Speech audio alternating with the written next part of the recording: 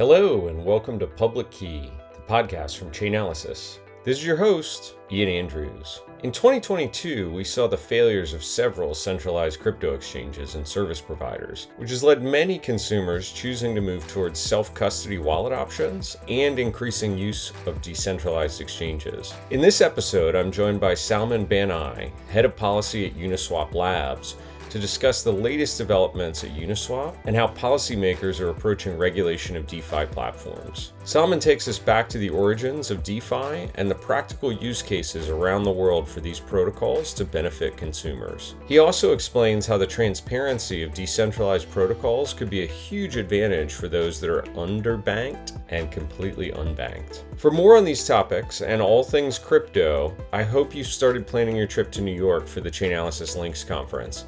It happens April 4th and 5th, and I want you to get your ticket today because I'm expecting the conference to sell out soon. You can find registration details in the show notes.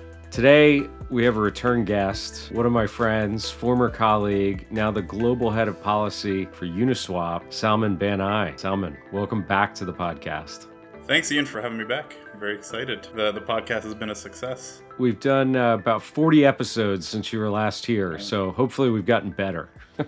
I'm pretty sure that everybody listening to this podcast has heard of Uniswap. I'm curious, your role, I know what you did for us, your role at Uniswap, because decentralized protocol, what are you actually working on these days? What's keeping you busy? Yeah, so on the commercial side, what we're focusing on is making the Web3 experience easier and better and safer for the users of app.uniswap.org. We recently, for example, in partnership with MoonPay, provided on-ramp functionality to the Uniswap application. So that's exciting. For that, we launched NFT capabilities, working with our friends from what was formerly known as Genie. You guys acquired Genie, right? That's right, yeah. Yeah. Back in the fall, I believe. And you're going to see, we have quite a bit in the pipeline, so stay tuned for more exciting Web3 tools coming from Uniswap Labs. On the policy front, we had quite a 2022. We went from, legislation like DCCPA and stablecoin legislation seeming imminent to post FTX, everything kind of being put on hold. And now we're expecting, a number of hearings here in the US on FTX. But in Europe, we saw real progress. They passed MiCA, which is the first real effort to comprehensively regulate digital assets and centralized digital asset service providers. So that's very exciting. They also have an explicit carve out for truly decentralized finance. And then they also came out with a report the European Commission sponsored a report that's looking into how regulators might go about regulating permissionless protocols, open source based protocols, which is also exciting. So we're starting to see more and more tangible ideas in terms of what good regulation for DeFi looks like. Because before this, it was all, if you squint your eyes hard enough, DeFi kind of looks centralized. And so let's just use those old tools and regulate protocols as exchanges and things of that sort. I'm super curious. Crypto broadly is a complex concept if you're not living in it day to day. And I think one of the things I learned from you is most people in legislative or policymaking positions, they've got hundreds, if not thousands of issues they're kind of challenged to understand and take action or comment on. It must be a challenge in your role to try and get people not only to understand crypto, but then understand what's unique and different about DeFi. When you're having one of those conversations, maybe in the first or second meeting, like how do you even describe what Uniswap is? Can you give us the soundbite on how that conversation starts? I mean, you've heard of the parable of the three blind men and the elephant.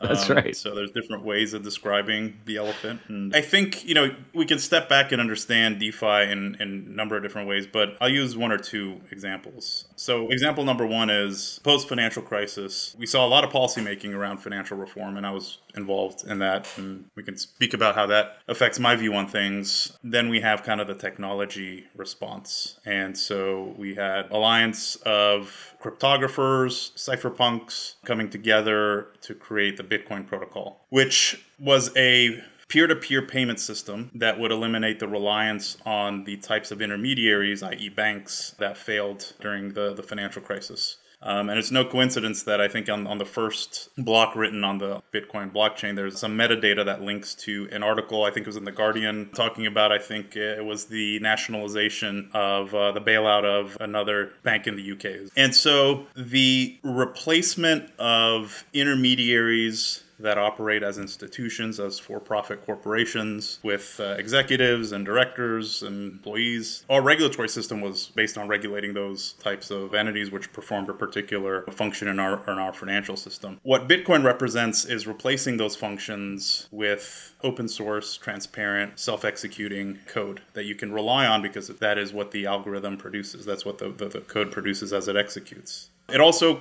creates a capability through the use of private keys to custody your own assets in a digital way. And then those innovations carried through to the Ethereum network, which added this capability of the Ethereum virtual machine, which has the ability of executing smart contracts, in the process consuming ETH tokens as gas for those transactions. And so the ETH token, one, it secures the validity of transactions under the new proof of stake model, but also enhances the security of the network through the gas fees, which incentivize the development of robust code that doesn't fall into never-ending loops, which for those of us that have coded is one of the compiling errors you can get. So yeah, the Ethereum network then created this capability around virtual machines, which created another round of innovation specifically around DeFi. So Bitcoin, it's a global, permissionless, open clearance and settlement system. And when we think about DeFi protocols, we're seeing other financial market infrastructure services being now produced by similar self-executing code. So in the case of the Uniswap protocol, it's an automated market maker trading protocol. Basically what it allows is, in a peer-to-peer market, you now can have price discovery and trading happening on a non-intermediated basis with two different types of users. First are the liquidity providers, which contribute liquidity for a given pair of tokens. They can put a range limit order where inside of that range limit order, they'll provide liquidity on both the buy and sell side. And then they earn fees as a function of trades being executed against that liquidity contribution. And then you have the traders or the swappers, which trade against the liquidity in those pools. A very important type of swapper is an arbitrager who's looking at prices across DeFi, centralized exchanges, and bringing prices in equilibrium across this globalized trading system.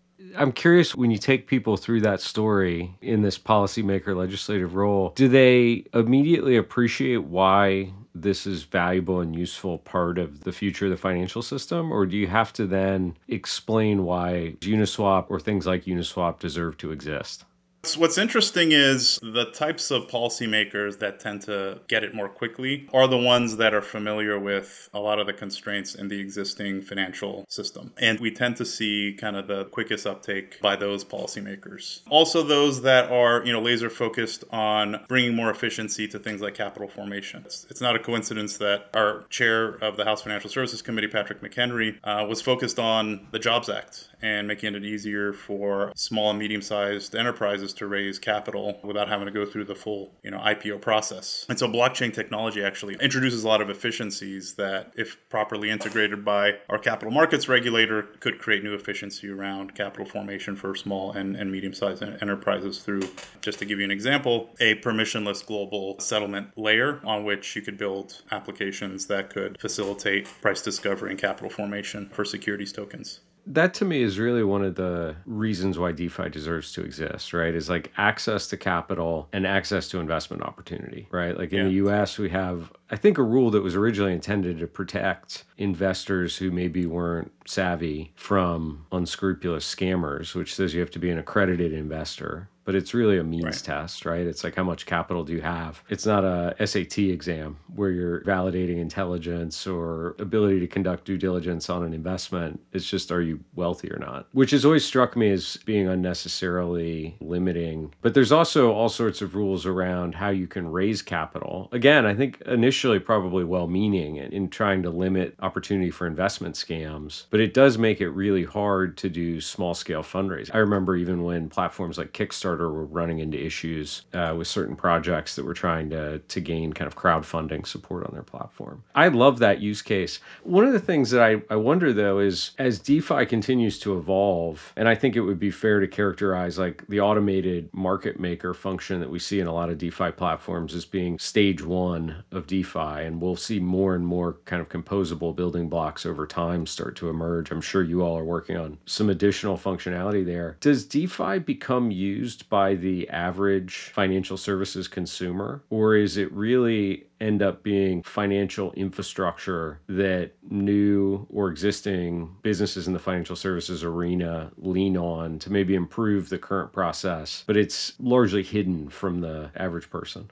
Yeah, I think we're at the point in the DeFi adoption curve where we're moving from the advanced crypto investor, which is comfortable with self-custody and storing their own private keys or using a service that stores it for them, to what we see as the median crypto user, which currently, might be relying on one of the centralized exchanges. And actually, Chainalysis data shows that there's been actually a migration, the extent of which it's a little bit ambiguous, but certainly there's been a migration of crypto digital assets from centralized exchanges to self-custody wallets as credit risk has become a serious issue as it relates to the centralized exchanges. And so I think as more and more DeFi Web3 companies develop tools that make the decentralized ecosystem more user-friendly, I think we're going to see a lot of those users getting into the space. And I think as we see more regulatory certainty as well, then we'll see another phase of adoption as more people get into the ecosystem and more products become available in the ecosystem as well.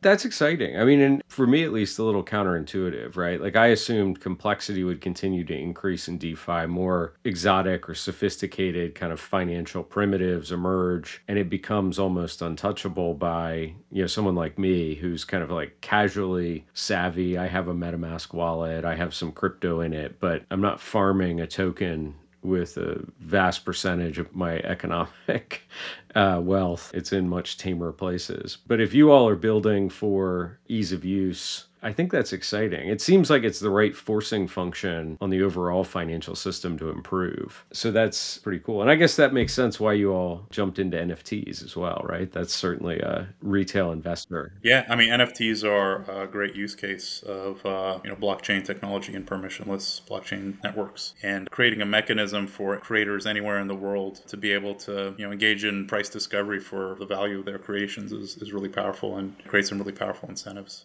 Stepping back and highlighting a point I just brought up, like the potential benefits to the creator economy. When we look at public blockchain and permissionless protocols like the Uniswap protocol or other permissionless protocols, what's really powerful about them that I want to highlight is that they are permissionless, global, and transparent by default. So you can take these primitives, you can build permissioned networks on top of these primitives, but at root, it's a common base layer that anybody anywhere in the world can build applications toward. And that to me is really powerful in terms of financial inclusion. The barriers to entry before we had this blockchain-based ecosystem, where if you had a new financial services app, you had to get an intermediary. You had to go through the gatekeeper to deliver potential financial services. But through self-executing smart contract code, anybody can build new financial services and new financial primitives. And so that to me is really powerful. And one of the vectors that we're seeing that we have a lot of potential in this technology and this. I completely agree with that. And I think the critics of crypto writ large would say, well, yes, that permissionless non-intermediary experience is what led to a lot of the fraud and kind of blow-ups that we saw in 2022. But interestingly, I think it doesn't seem like that impacted DeFi in the same way that we saw it wipe out a large amount of wealth that was connected into the centralized exchanges who were kind of behind some of the bigger frauds. Like, talk about your perspective on that situation a little bit. The custody risk that we saw with FTX is a new chapter in an old story that's been around since the time of Hammurabi, at least, probably before that, i.e. you can't trust your custodian. You custody your assets with somebody, that creates a massive incentive if they're unscrupulous to misuse your assets. When the Bitcoin protocol was developed, that was exactly the problem they were trying to solve for. And so the rise of centralized exchanges was a trade-off between, well, let's create some efficiency and a better user experience, but we're going to trade for that. We're going to assume some custody risk. And I think now there's a recognition that the crypto industry needs to go back to its roots, which is not to say that all digital asset activity should go through DeFi and DeFi interfaces. uses. But there is now pressure on policymakers to come up with rules for the centralized custodians to make sure that they're accounting for reserves, don't misuse customer digital assets or cash assets. And that's going to happen. I think it's already happening when it comes to MiCA. There's state level regulation pushing in that direction in the US as well. We may see some federal legislation in the next year or two as well. So I think that's the lesson learned. We need better oversight of the centralized intermediaries. And when it comes to DeFi development, we need to create a user experience that makes the DeFi space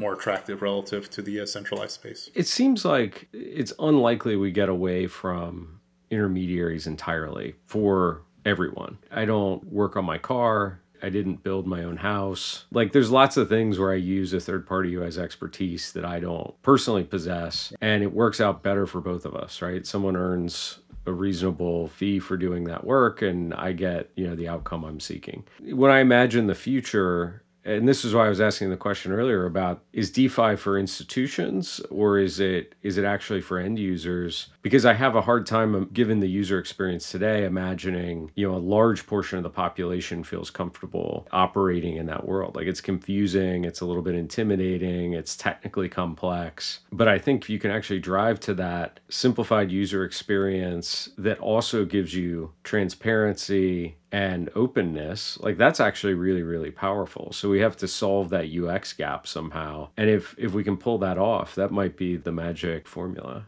The future, as we see it, is you have a universe of composable protocol primitives, which are permissionless. Anybody can leverage them. And then stacks of them are combined for particular purposes. And then we see interface providers leveraging those primitives and competing with one another to create the best user experience. And that's a win-win for everybody. So I think that's how the incentives, we think are going to align. And that openness at the back end, I think, probably increases the difficulty level of a misbehaving intermediary. Like, one of the biggest challenges, I think, in the current financial system, you tell me if I'm wrong on this, is like, there are very large incumbents. Like, we've only seen consolidation for decades in the US banking system. And so there are fewer and fewer providers riding on, a narrower and narrower set of rails. And so someone misbehaves, well, you don't have an alternative in market, right? There's not a way to say, well, I want to execute a trade someplace else, or I want to store my money someplace else. And so if you're able to pull off that vision of the future with openness at the infrastructure level, a degree of transparency that doesn't exist today, it seems like that changes a bit of the balance of power that I think contributes to some of the issues that we see in the ecosystem currently, right? When I was a regulator at the CFTC after the financial crisis, we were tasked with regulating the over-the-counter swaps markets, which, were at the epicenter of the financial crisis. And so one of the things that we focused on is how do we democratize this asset class? Because so much of the market was concentrated in terms of market making, in terms of, dealing swaps was highly concentrated among a handful of, Wall Street, bank, and other globally significant, systemically important banks, GSIBs. And depending on the type of product you were trading, you might only have, one dealer willing to make a market in those products. This cartel-like system was reinforced by barriers to access to the leading trading platforms. So there were things like host name give-ups, the confirmations on trades that were executed on the platforms where buy-side firms would trade. Even if the trade was executed anonymously, the dealer could see who their counterparty was. And if they were on what was supposed to be a dealer-to-dealer platform, and they saw their counterparty was, let's say, a buy-side firm, then they might get upset and complain to the operator of the platform.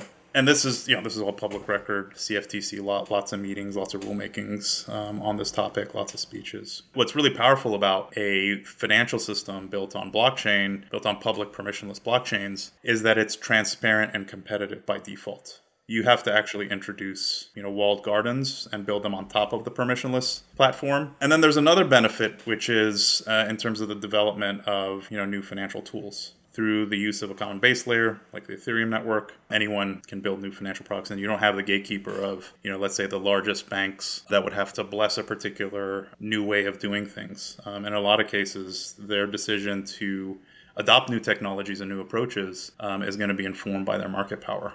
It's amazing. Actually, you tweeted out just a couple days ago a link to a Bloomberg story talking about the fact that it appears that TradFi blockchain use case volumes are approaching, maybe even exceeding crypto volumes. Talk a little bit about this, because it was also thematically kept coming up in my recent trip to Switzerland for the World Economic Forum conference, was how much TradFi seemed to be taking an interest in blockchain or digital ledger technology, and tokenization of real world assets seemed to be a big theme. So curious your perspective on that, and then maybe connect it into, what's Uniswap's position in this? Like, how do you all play in that type of world, or do you at all? We're already seeing the DeFi and the TradFi boundary blurring. In Singapore, they launched Project Guardian back in May, I think it was, and they brought together DBS Bank and JP Morgan and had them tokenize some assets, some different types of financial assets, Singaporean dollar, Singaporean bonds among them. And these tokenized assets were then traded through a fork of the Uniswap protocol as well as the Aave protocol. And in the process, they also developed a framework for verified credentials, which is a form of digital identity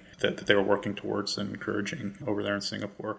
Similarly, in the Bank of International Settlements, the bank that intermediates central bank to central bank settlements across the globe, has launched a pilot called Project Mariana, which is looking at doing something similar as Guardian, but specifically for CBDC FX and specifically using an automated market maker protocol. These use cases are already happening, and as we see more and more traditional financial instruments being tokenized or digitized, we're going to see kind of the next phase, which is digitally native market infrastructures, i.e. settlement and trading systems, being leveraged to deliver financial service market infrastructure functions in a code-based, self-executing protocol. These are all exciting, developments that are happening kind of, parallel to the theatrics we see here in the U.S. around crypto, outside the U.S. I mean, in the U.S. as well, too. There's a lot of great regulators at the Fed and elsewhere looking at similar issues. But outside the U.S., it's really interesting how the lines between DeFi and TradFi are blurring. What we expect is, just as we were talking earlier, for TradFi players, for players that are providing access to Web3 users, regardless, they're all leveraging these primitives. The fact that so much of the ecosystem is open source makes progress on building new services all the quicker and more efficient and more competitive.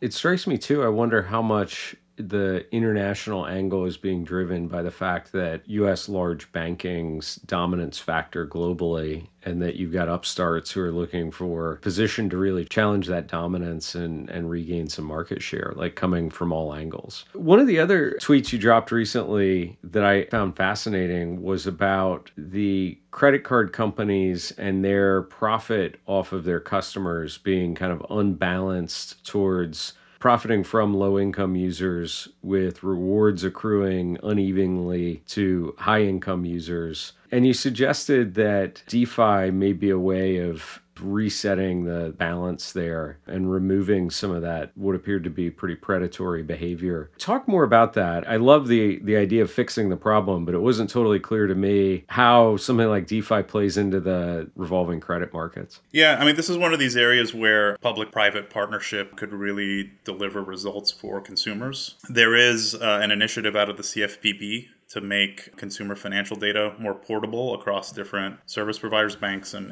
fintech services to create a more competitive marketplace for consumer products. DeFi could actually have a really valuable role in realizing that vision of open finance. To use an example, like a upper middle class of mortgages, for example, you can go on bankrate.com or similar websites. I think Zillow has one too, and you'll kind of get an indicative interest rate for property of X amount and Y zip code. But you won't actually get an actionable quote that you can actually say, okay, I'll take it, until you go through the bank's credit check and KYC process. And so you could envision a future where all the identifying information needed to get an actionable quote is tokenized through zero knowledge proof. So, you're getting kind of the material information on a particular consumer, but you're not getting, all the information that might, create privacy concerns. And instead of the consumer going to each individual bank and trying to, manually put them in competition, you could have a DeFi lending protocol whereby you disclose kind of the material information for your mortgage as an example, and you put the different lenders in competition with one another in an open way. And that's one of the many use cases that a transparent by default ecosystem can bring to financial services. We've seen DeFi protocols implemented to support, for example, Kenyan farmers in raising working capital in connection with a harvest. And through the operation of these protocols, we're actually seeing opportunity for these farmers who are now getting interest rates half of what their local banks are providing. There's these really powerful use cases. This was on the Shallow blockchain connection with Mercy Corps. So there's these really exciting, use cases that, benefit upper middle class people, the underserved in the developing world, and, potentially also people in underserved communities in the US, where access to capital to launch small businesses is really limited. And the incumbent banks haven't exactly done a great job of building the networks necessary into these underserved communities. And so you could see DeFi playing a really powerful role in financial inclusion. But this can only really happen with regulators recognizing the value of these technologies and doing the hard work of working with the industry to build the infrastructure, to build the products, and provide the legal certainty so that these products can be developed and marketed and operate in a safe and secure way. The outcome sounds awesome. I would maybe even add another benefit, which is potentially you eliminate some of the bias inherent in the lending process or credit application process if you're actually constraining the information that's available to make a decision on a loan to kind of a set criteria that are financial history, but leaving out other demographic data that may have been used in unfortunate ways in the past, obviously or non-obvious. So it's a super interesting potential future. How do we get the regulators down that path of understanding and enthusiasm? Because I sense right now there's a group that still have some excitement around the technology. I think everybody's a little bit shy in the moment post 2022, but there's also a pretty strong anti-crypto segment who feel like, look, this is all really, a big fraud scheme to remove people from their money. What can people listening to this podcast do? What are you working on that you think has some hope to turn the corner on these things? Yeah, so when I was in government, I worked with a lot of the consumer groups that are now, many of them have taken very vocal and strident anti-crypto stances. A lot of my job is trying to educate those involved in the policy discourse and level set so that the debate at least be done on the basis of shared understanding of the basic facts and the basic capabilities and limitations and opportunities associated with the technology. And a big part of that is focusing on the outcomes intended by traditional financial regulation and helping financial regulators and policymakers think through kind of how to achieve those goals as we move away from institutions being the guarantors of certain outcomes to self-executing, transparent protocols. And so that's going to require a new approach. And I think it's something that policymakers are increasingly embracing because of the potential of this technology to create new financial opportunities and commercial opportunities as a consequence for so many Americans and people across the globe. Yeah, it's powerful. We touched on MICA earlier. I think, if I understood it correctly, this first piece of legislation intentionally left DeFi off to the side and said, hey, we're going to focus on stable coins and centralized exchange regulation, or VASPs primarily, and did some important work there, I think, particularly around clarifying what a stable coin is and what's required to operate one. Are you anticipating that the EU will get to some form of regulation around DeFi in the coming year, or is it further out than that? In MICA, actually, there's a provision that directs the European Commission to produce a study on potential approaches to and the need for regulating DeFi. So DeFi is exempt under MICA, provided that it's sufficiently decentralized. And then there are these studies. So the first one's to be done at 18 months, another one at 24 months, and then another one at 48 months after the date on which entered into law. And so that gives them up to 4 years to come up with conclusive recommendations as it relates to regulating DeFi. DeFi. They may actually, at the end of the 4 years, they may decide that DeFi is sufficiently robust and can self-police itself. That's a possibility. They can also decide, even sooner than 18 months, that a risk that needs to be addressed through some kind of public oversight. But, what I think is interesting is, so MiCA directs the European Commission to direct these reports, and the European Commission itself has already begun looking into how to regulate DeFi. So there was a report published by the European Commission where they retained a finance professor from Holland, Tariq Rukni, to look into the risks and opportunities of DeFi and then what a regulatory framework for DeFi might look like. And what he recommended, given the permissionless and composable nature of the technology and the low barriers to entry to developing and executing smart contract code that constitutes a protocol, is voluntary standards. So that was kind of recommendation. The more interesting recommendations from his report is voluntary standards that would encourage these developers of these protocols to meet certain requirements or standards, for example, around cybersecurity. As I said, I think the Europeans are probably further along than some other regulators. That report being kind of a milestone and what's going to be a multi-year process, I think, in Europe. One interesting thing about the 4-year time frame is it's in line with the European Central Bank's plans for a digital euro. Depending on who you ask, that's either a coincidence or not a coincidence.